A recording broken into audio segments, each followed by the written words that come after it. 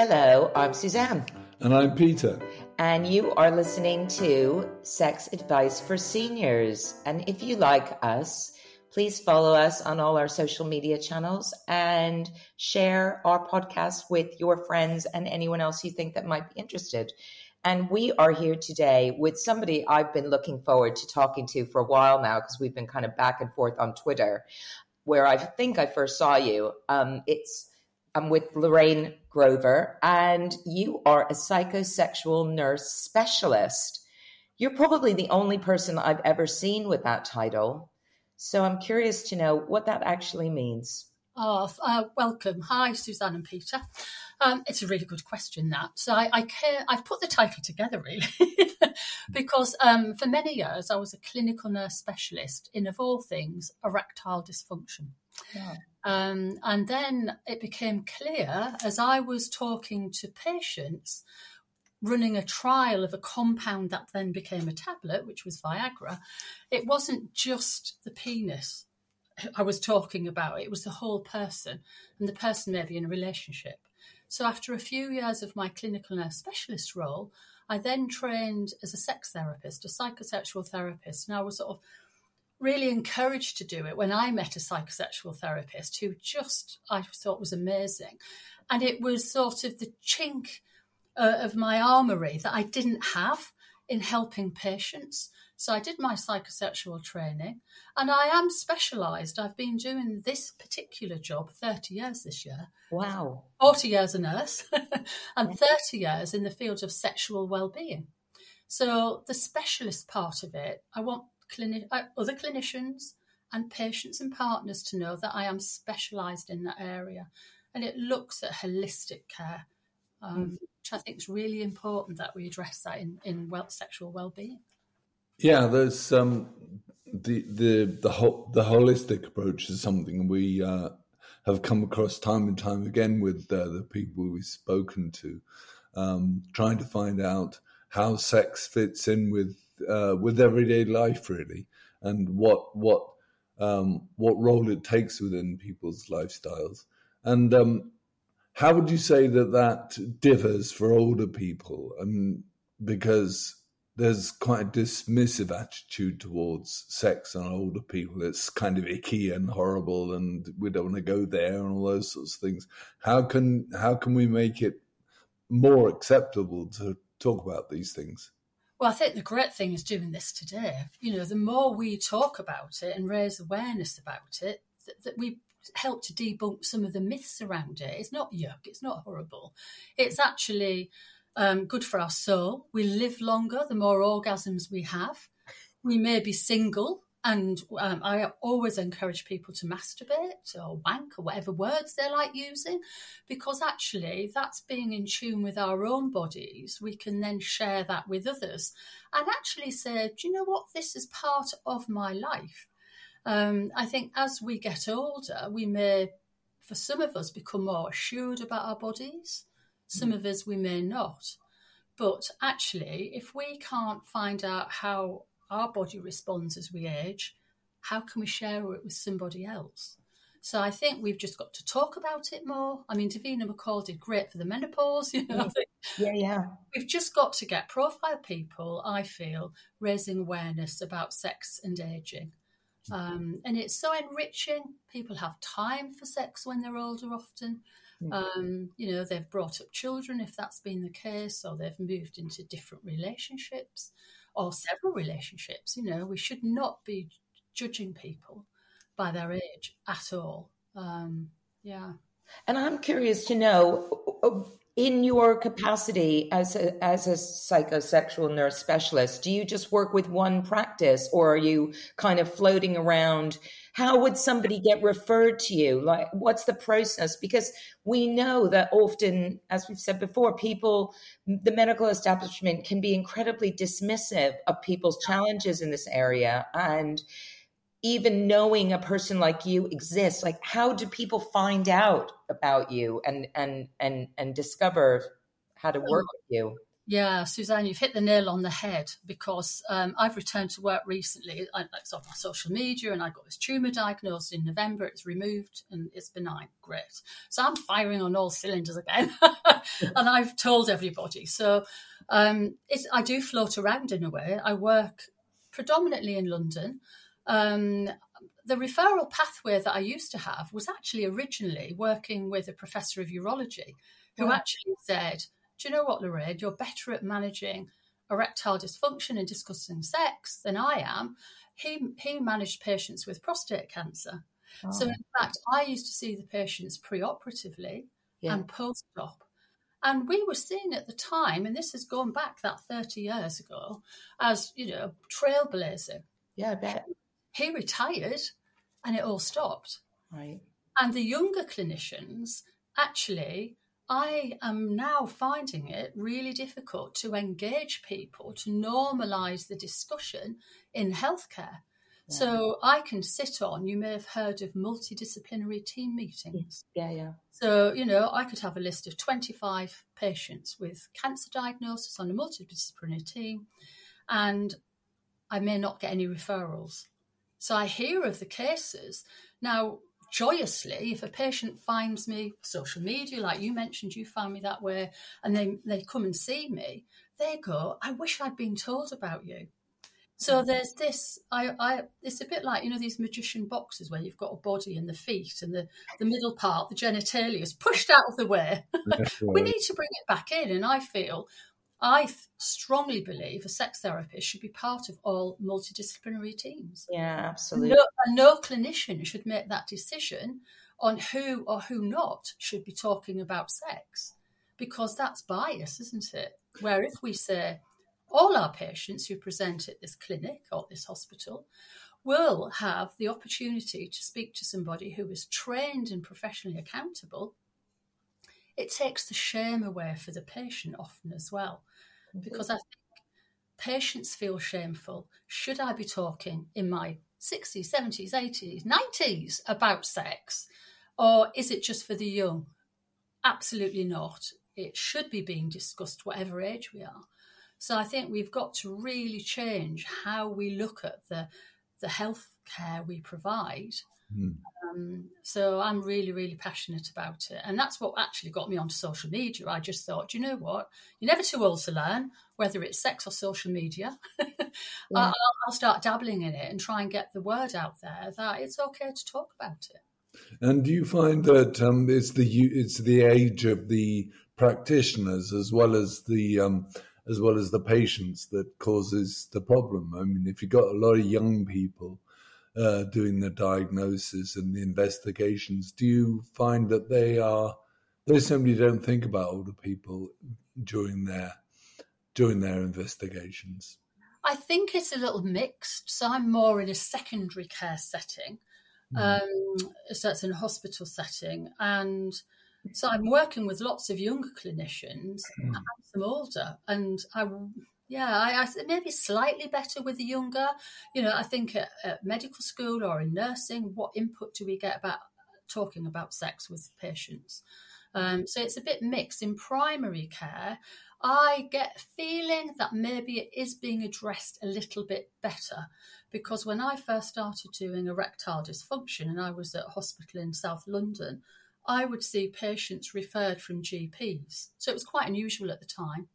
But now I see letters maybe where patients are being addressed in primary care a little bit more. For example, 50% of diabetic men will have erectile dysfunction, and it hit an older population, late onset diabetes.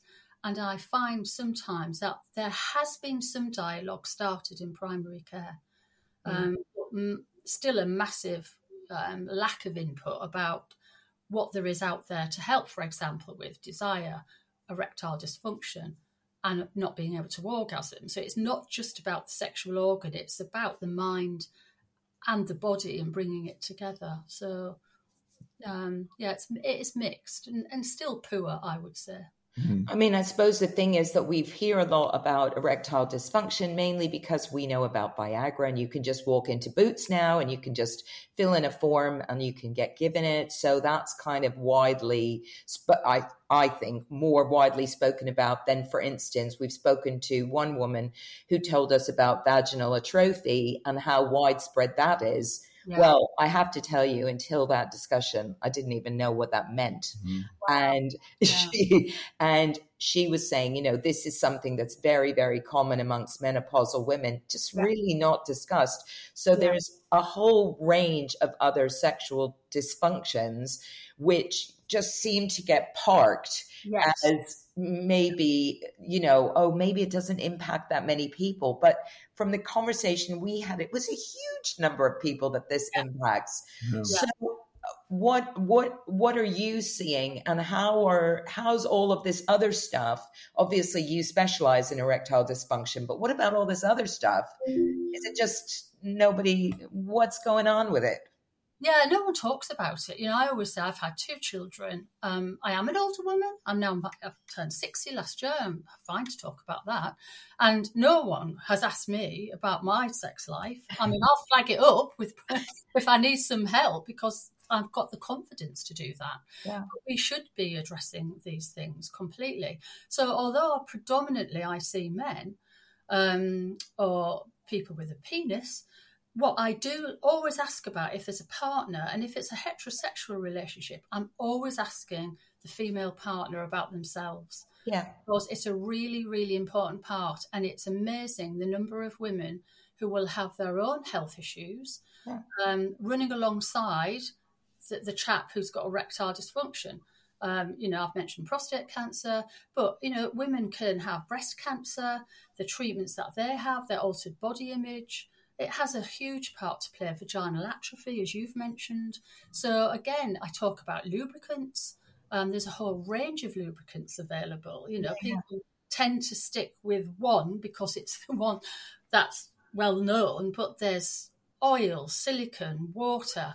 You can merge them, and I get people thinking about sex toys and which lubes you can use with certain sex toys. So getting a woman to even think about, this is okay, this is your time now to speak. Maybe getting them to explore their own bodies with their fingers, their vagina, or vaginal trainers, or using a sex toy. We've just got to normalise it. I find there's kind of resistance amongst older women against masturbation or using a sex toy, all those sorts of things. Yeah. I think there are. I think there's a lot of taboo that there's something wrong with me if I've got to use a lubricant. I'm not getting wet enough. Well, actually, for sure. That is absolutely not the case. That often a woman can be turned on and they can be wet in their vagina, but the vulva's not that wet. So they're thinking they're not turned on, and they could well be. And using a lube alters the sensation. So I think we've just got to talk about it, normalise it. Actually, when I talk about masturbation with women, no one talked to me about masturbation when I was a younger woman. No, of course not. So, yeah, not at all. And, I'm very open to talk about it. I've got 2 daughters, and, I've wanted to have this open discussion that I'm here if they ever need to speak to me about it. And if we can instill in our young people that we age, sex is still part of aging, that makes it that next generation, as they get older, they will be more accepting of, do you know what, this is fine, this is okay. Yeah. And again, because the penis is visible and the clitoris is hidden, again, a lot of focus is about men's sexual well-being, not women's. But my gosh, how empowering it is, I feel, as a woman, when you can explore your own body, bring yourself to orgasm, look at your genitalia. A lot of women have never looked at their vulva. They've got no idea what it looks like. Yeah. So I encourage women to get a mirror, to have a look, see what it feels like. I always say, vulvas, penises, they're like hands. We've all got different shapes and sizes. And there's no right or wrong. There's no perfect. there's no normal, and accepting what's there and understanding how it works is empowering. Yeah, well, I remember the lovely Betty Dodson, who you probably knew about, and she passed away a few years ago, and she was one of the first people to run workshops for women where they would encourage each other to look at their private parts and really like get involved with. Wow, I remember a video when I trained as a sex therapist, and it was of her in a room, and women bring themselves to orgasm. Yeah. And you think, wow, that. Oh, I'm sorry, that's my watch going off there. I'm getting all excited and my watch is going off. But yeah, so it was really amazing to see and think, this can happen. This is brilliant. Why aren't we talking about this? Yeah, completely. A friend of mine went to one of her workshops. Amazing, amazing woman. But I look, it's so. I know. Look, Peter's got MS, and I'm 62, and we have our own issues in that area.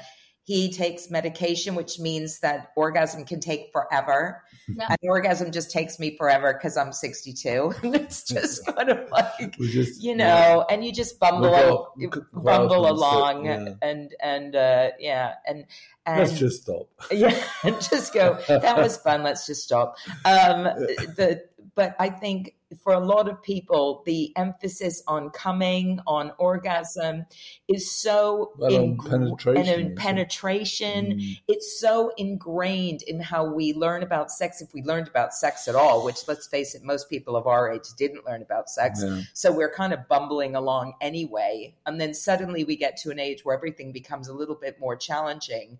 I know I've certainly been with men who have had erectile dysfunction. My last partner was diabetic, and he did start experiencing that, and it really affected his self-esteem.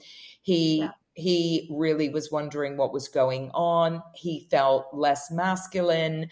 He found it very, very difficult to overcome what was going on in his brain, essentially, right? And I was just going, look, it's like, you're an older guy, man. It's not going to be the same way it was when you're in your 20s. But of course, it's one thing to say these things. It's another thing to experience them yourself and feel less than perfect, right? Or less than capable of giving pleasure when we've been so indoctrinated into penetrative sex as the primary form of pleasure. How do you deal with all of that stuff?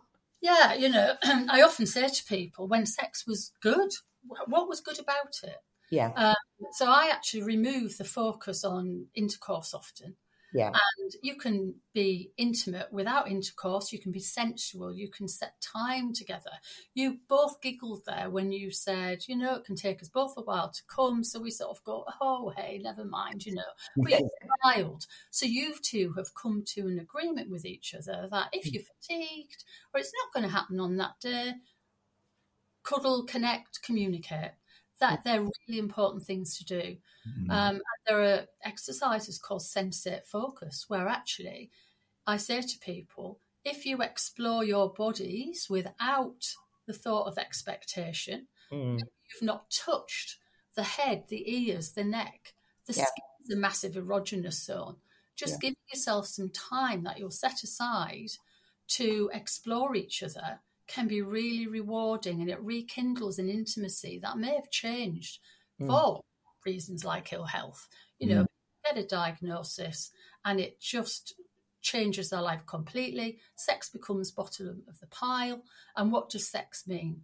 Well, it's about intimacy. It's an adult, fun, playful relationship. It's not always about penetration. And things like altered sensation, with yourself with the MS, that's what I thought I was getting when I couldn't feel my toes with this tumour that I had diagnosed. That actually you sort of reawakened your life, and you suddenly think, what do I want here in life? If I've got a condition that affects my neurological system, I may need more stimulation, like diabetes. I may need more stimulation to get aroused. I may use a sex toy because actually I'm really knackered and fatigued at the end of the day. Or even in the afternoon, I might be better in the morning to have sex. So why not back factor in, if that is the case for people who might get more fatigued, to have sex at a different time of the day that they're used to. And bringing in, you know, I like getting people to think about our senses: sight, smell, sound, taste, and touch. Think about, you know, what smells you can have in the room, what perfume or aftershave or anything that actually heightens our senses to make us feel good and relax, because our brain is the biggest sex organ if we're not relaxed. Try and chase this, I've got to orgasm, I've got to get an erection, you know, you're actually not relaxing, you're not in the moment. And that's what intimacy and sexuality is about, isn't it? It's about just letting your body go with the flow, communicating about it, for a better outcome and nourishment of whatever you want to achieve from that encounter. Yeah, we've used the phrase outer course rather than intercourse. I love that phrase. Yeah, I use that as well. And there's a really good book actually called Mind the Gap by Karen Gurney. And that gap is the orgasm gap, you know, because it takes 20 minutes longer than a guy to orgasm. And adapting to your outer course, you know, foreplay. I mean, I use injections a lot. You might go, injections? What? And I go, yeah, you know, you inject your penis, it raises the dead. It can help with other conditions that won't get things like Viagra working. Because you mentioned, Suzanne, yes, you can get Viagra from the chemist over the counter. It's a small dose. It's expensive because it's branded. And if it's a small dose, it may not work. And what happens then is older people in particular, well, younger, I mean, you'd think that younger people are having great sex. They're absolutely not. You know, I think there's a myth that if the tablet doesn't work, that's it. It's horror. You know, what's gone on? It hasn't worked for me. And it's a small dose. Or there's ill health that's impacting in the background. When I use injections, I said to a couple last week, actually, I can make an injection be very sexy. But you wouldn't think that, would you? You know, no, you wouldn't. It's a tiny needle. It goes in your penis, away from the head, in the shaft. It's as quick as anything. And within 5 to 10 minutes, at the right dose, you can get an erection. Amazing. And how long does it last for, out of interest? Well, you only want it to last... Well, yeah, it varies depending on the dose. So you start with a small dose and you gradually increase it. And that's really important, because what you don't want to get is a priapism, which is a medical emergency, when an erection lasts for more than 4 hours. So I always tell patients what to do if it looks like that's going to happen. I've used injections for a long time, but again, our heads make us think injections, genitalia, or as a partner, I'm not turning him on. No, that's not the case. Ill health has caused this issue. You know, understanding why that's happened, and actually, you know, using treatments, even a sex toy, I go, it doesn't talk. It doesn't talk. I'm not telling anyone. Yes, it might achieve something, but it's not doing all those other things that the human person you're with is providing for you, the nurturing side of it. Yeah, I mean, look, that's it. I've definitely been in relationships where I've introduced a sex toy and it's been rejected. No, we won't be having that. Because it's this feeling that somehow it's replacing something else. And it's like, look, you can't have sex with me in like the doggy position and touch my clitoris, because it's just not going to happen. Like you don't have a magic penis with an with an extra extension on it. So like we're working on it. You know, and stuff. But it's amazing how people do feel that these things that you introduce, whether it's a lubricant, whether it's Viagra, whether it's a toy, somehow mean that you're less than whatever they think, you know, as you said, it doesn't talk, it doesn't do anything. It just is supporting you to have more fun. I just think it's just supporting you to have more fun. So it's just more fun. It's not, but it is a big, it's, you know, it is still, unfortunately, I still think these things are quite radical ideas, especially growing up in a generation where we didn't receive any sex education. We have a lot of shame around sex. So, I like to talk to people about, tell me a bit about growing up, tell me about did parents talk about sex with you growing up? What did you learn? Because again, people don't necessarily get it from a reliable source. No. Porn is used a lot for education, and everyone thinks, they should be looking like these porn people and noises and their bodies look perfect. And no, that is just not the case, And I think it's so accessible for people. That it's giving people, there is some great ethical porn that's out there that people can talk about, watch together. I'm not saying it's bad at all. I think people have just got to open up the dialogue. It can be used in education and different sex positions. And so it's an area where we can actually empower ourselves by learning more. And that's okay to do. It's a really important thing for us to do. The isolation of people who might be older, widowed, not knowing how they can go forward. Actually, if you've got a sexual difficulty, you might stop yourself from going to, there's lots of tea dances. I live in Buckinghamshire.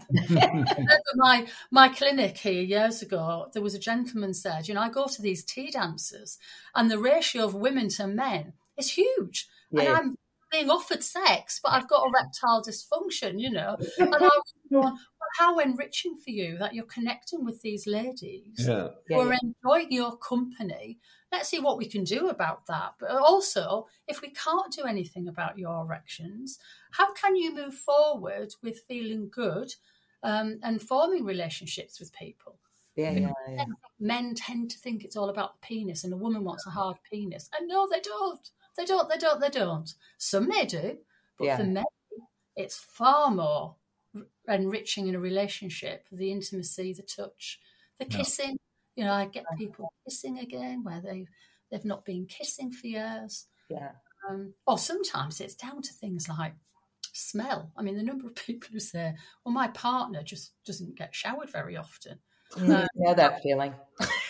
And I just think, well, this is quite fundamental, and we can bring humour into that. But actually, do you want to give oral sex to somebody who never washes, or just kiss somebody who doesn't clean their teeth properly? It's amazing what things go on that we've got no idea about. Well, how do we initiate sex if we're sleeping in separate bedrooms? Things like snoring, need sleep, So it's a Pandora's box, which I love opening. or that tin when people go, it's opening up a can of worms. And I go, hey, come on, let's open it up and discuss. See what worms are in there. We can shift them around. No, it is a Pandora's box. That's the thing. It is a Pandora's box. And the medical establishment is not really dealing with this Pandora's box. And in a way, as you say, there should be somebody like you in every clinic because it's such a fundamental part of life. It's almost ridiculous that we are talking to you as the only person I've ever seen using the title of psychosexual nurse specialist, right?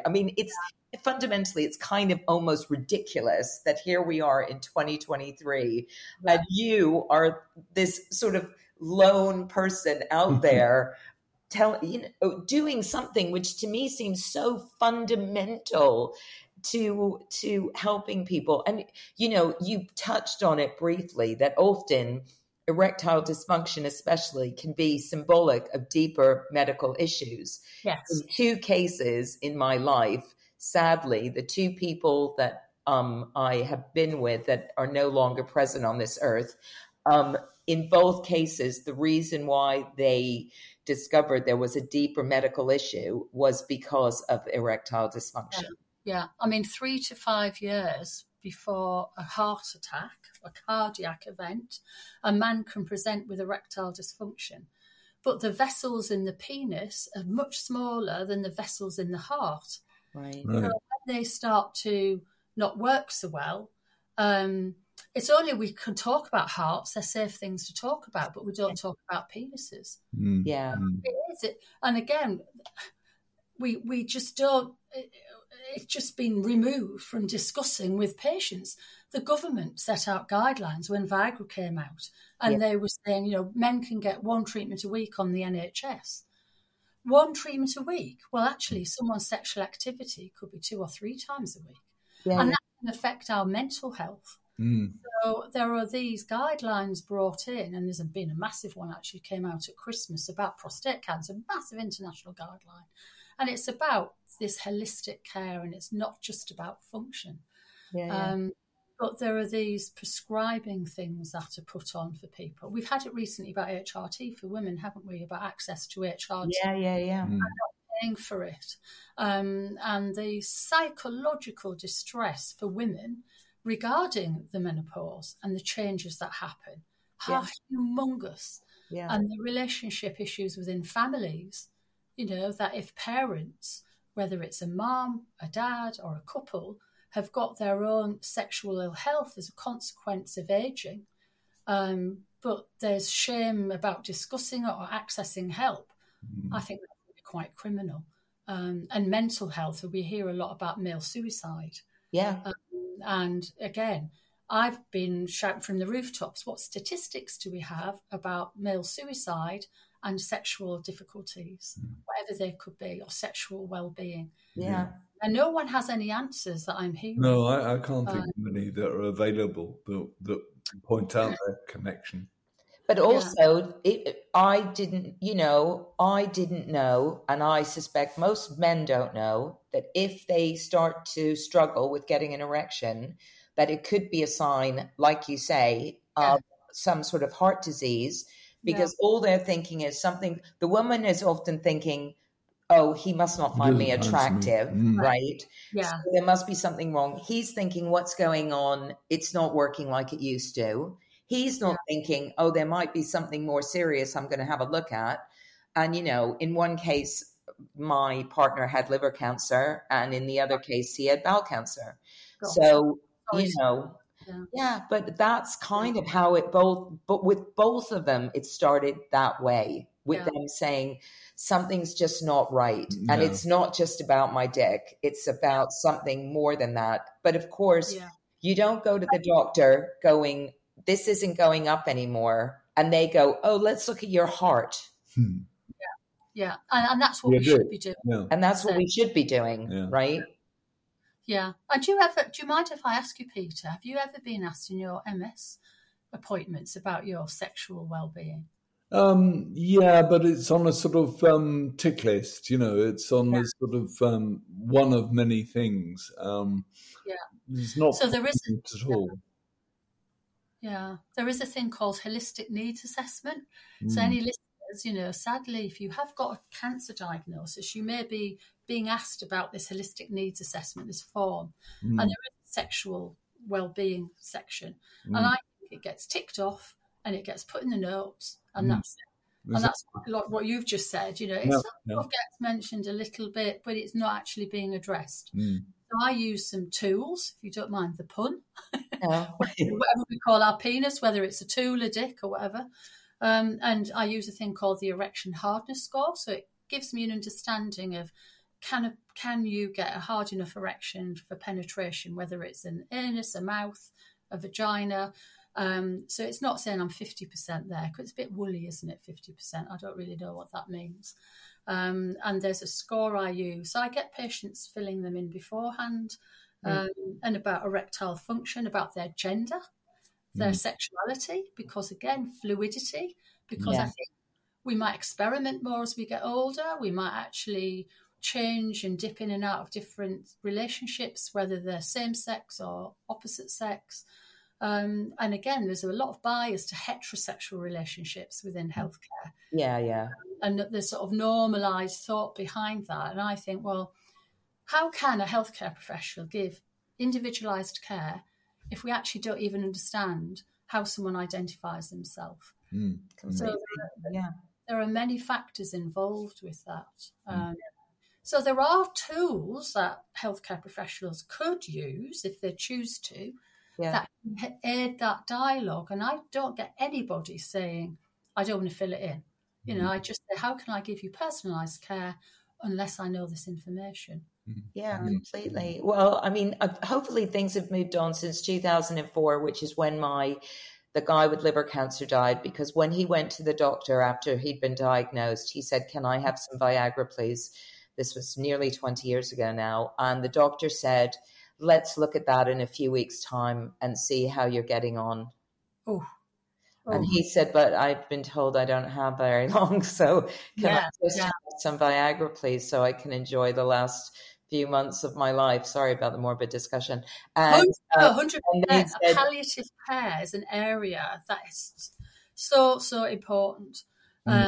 Because I was fortunate, I spoke a while back actually to a palliative care group, and intimacy, we should be having rooms where people can be intimate. Absolutely. It should be part of palliative care. Completely. I mean, dementia is an area. My mum got Alzheimer's, my dad got Parkinson's, and I fortuitously ended up buying mum a dildo.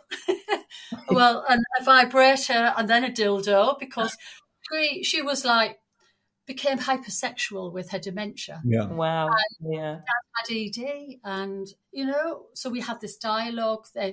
Dad came to live with us, and my mum stayed up in the northeast. She didn't want to move to the bloody south, so we managed to keep them seeing each other. But sex changed massively for them. Yeah. The intimacy of these two frail bodies changing, but kissing each other and holding a hand is what it was so rewarding. I felt, if I trained as a nurse, just to do that with mum and dad, job done. I loved it.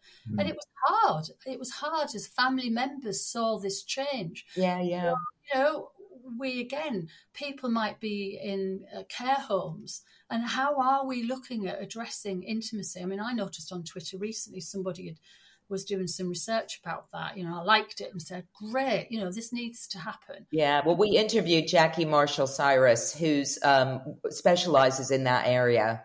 And we had a whole discussion about how people are neutered in care homes and completely denied sexual activity because most of the staff don't know how to deal with it. But that's a whole nother... I listened to that one. Yeah. Big Pandora's box of stuff. Yeah. But again, it's all part of aging, isn't it? Yeah. Pandora's got a very big box. That's the problem. Peter keeps going, "How long can we keep doing this for?" And I'm like, man, there is no shortage of interesting people out there exploring these areas, because bizarrely or sadly or wonderfully, we're still at the very early stages as aging people in understanding that sex is an ongoing part of our lives. And so it's kind of weird that what we do is considered quite radical, but it's necessary. So, yeah. Anyway, Lorraine, it's been really, really great to talk to you. I'm glad we finally got to connect. Yeah. Thank you. Really good. Thank you. Yeah, you're welcome. And we'll put all your socials and stuff like that. And if anybody out there is listening and wants to get in touch with Lorraine, then you will now be able to do so. Yeah, lovely. Thanks ever so much for the invitation. Thanks. And let's all carry on with our mission. Yeah. Yay. Bye. Bye.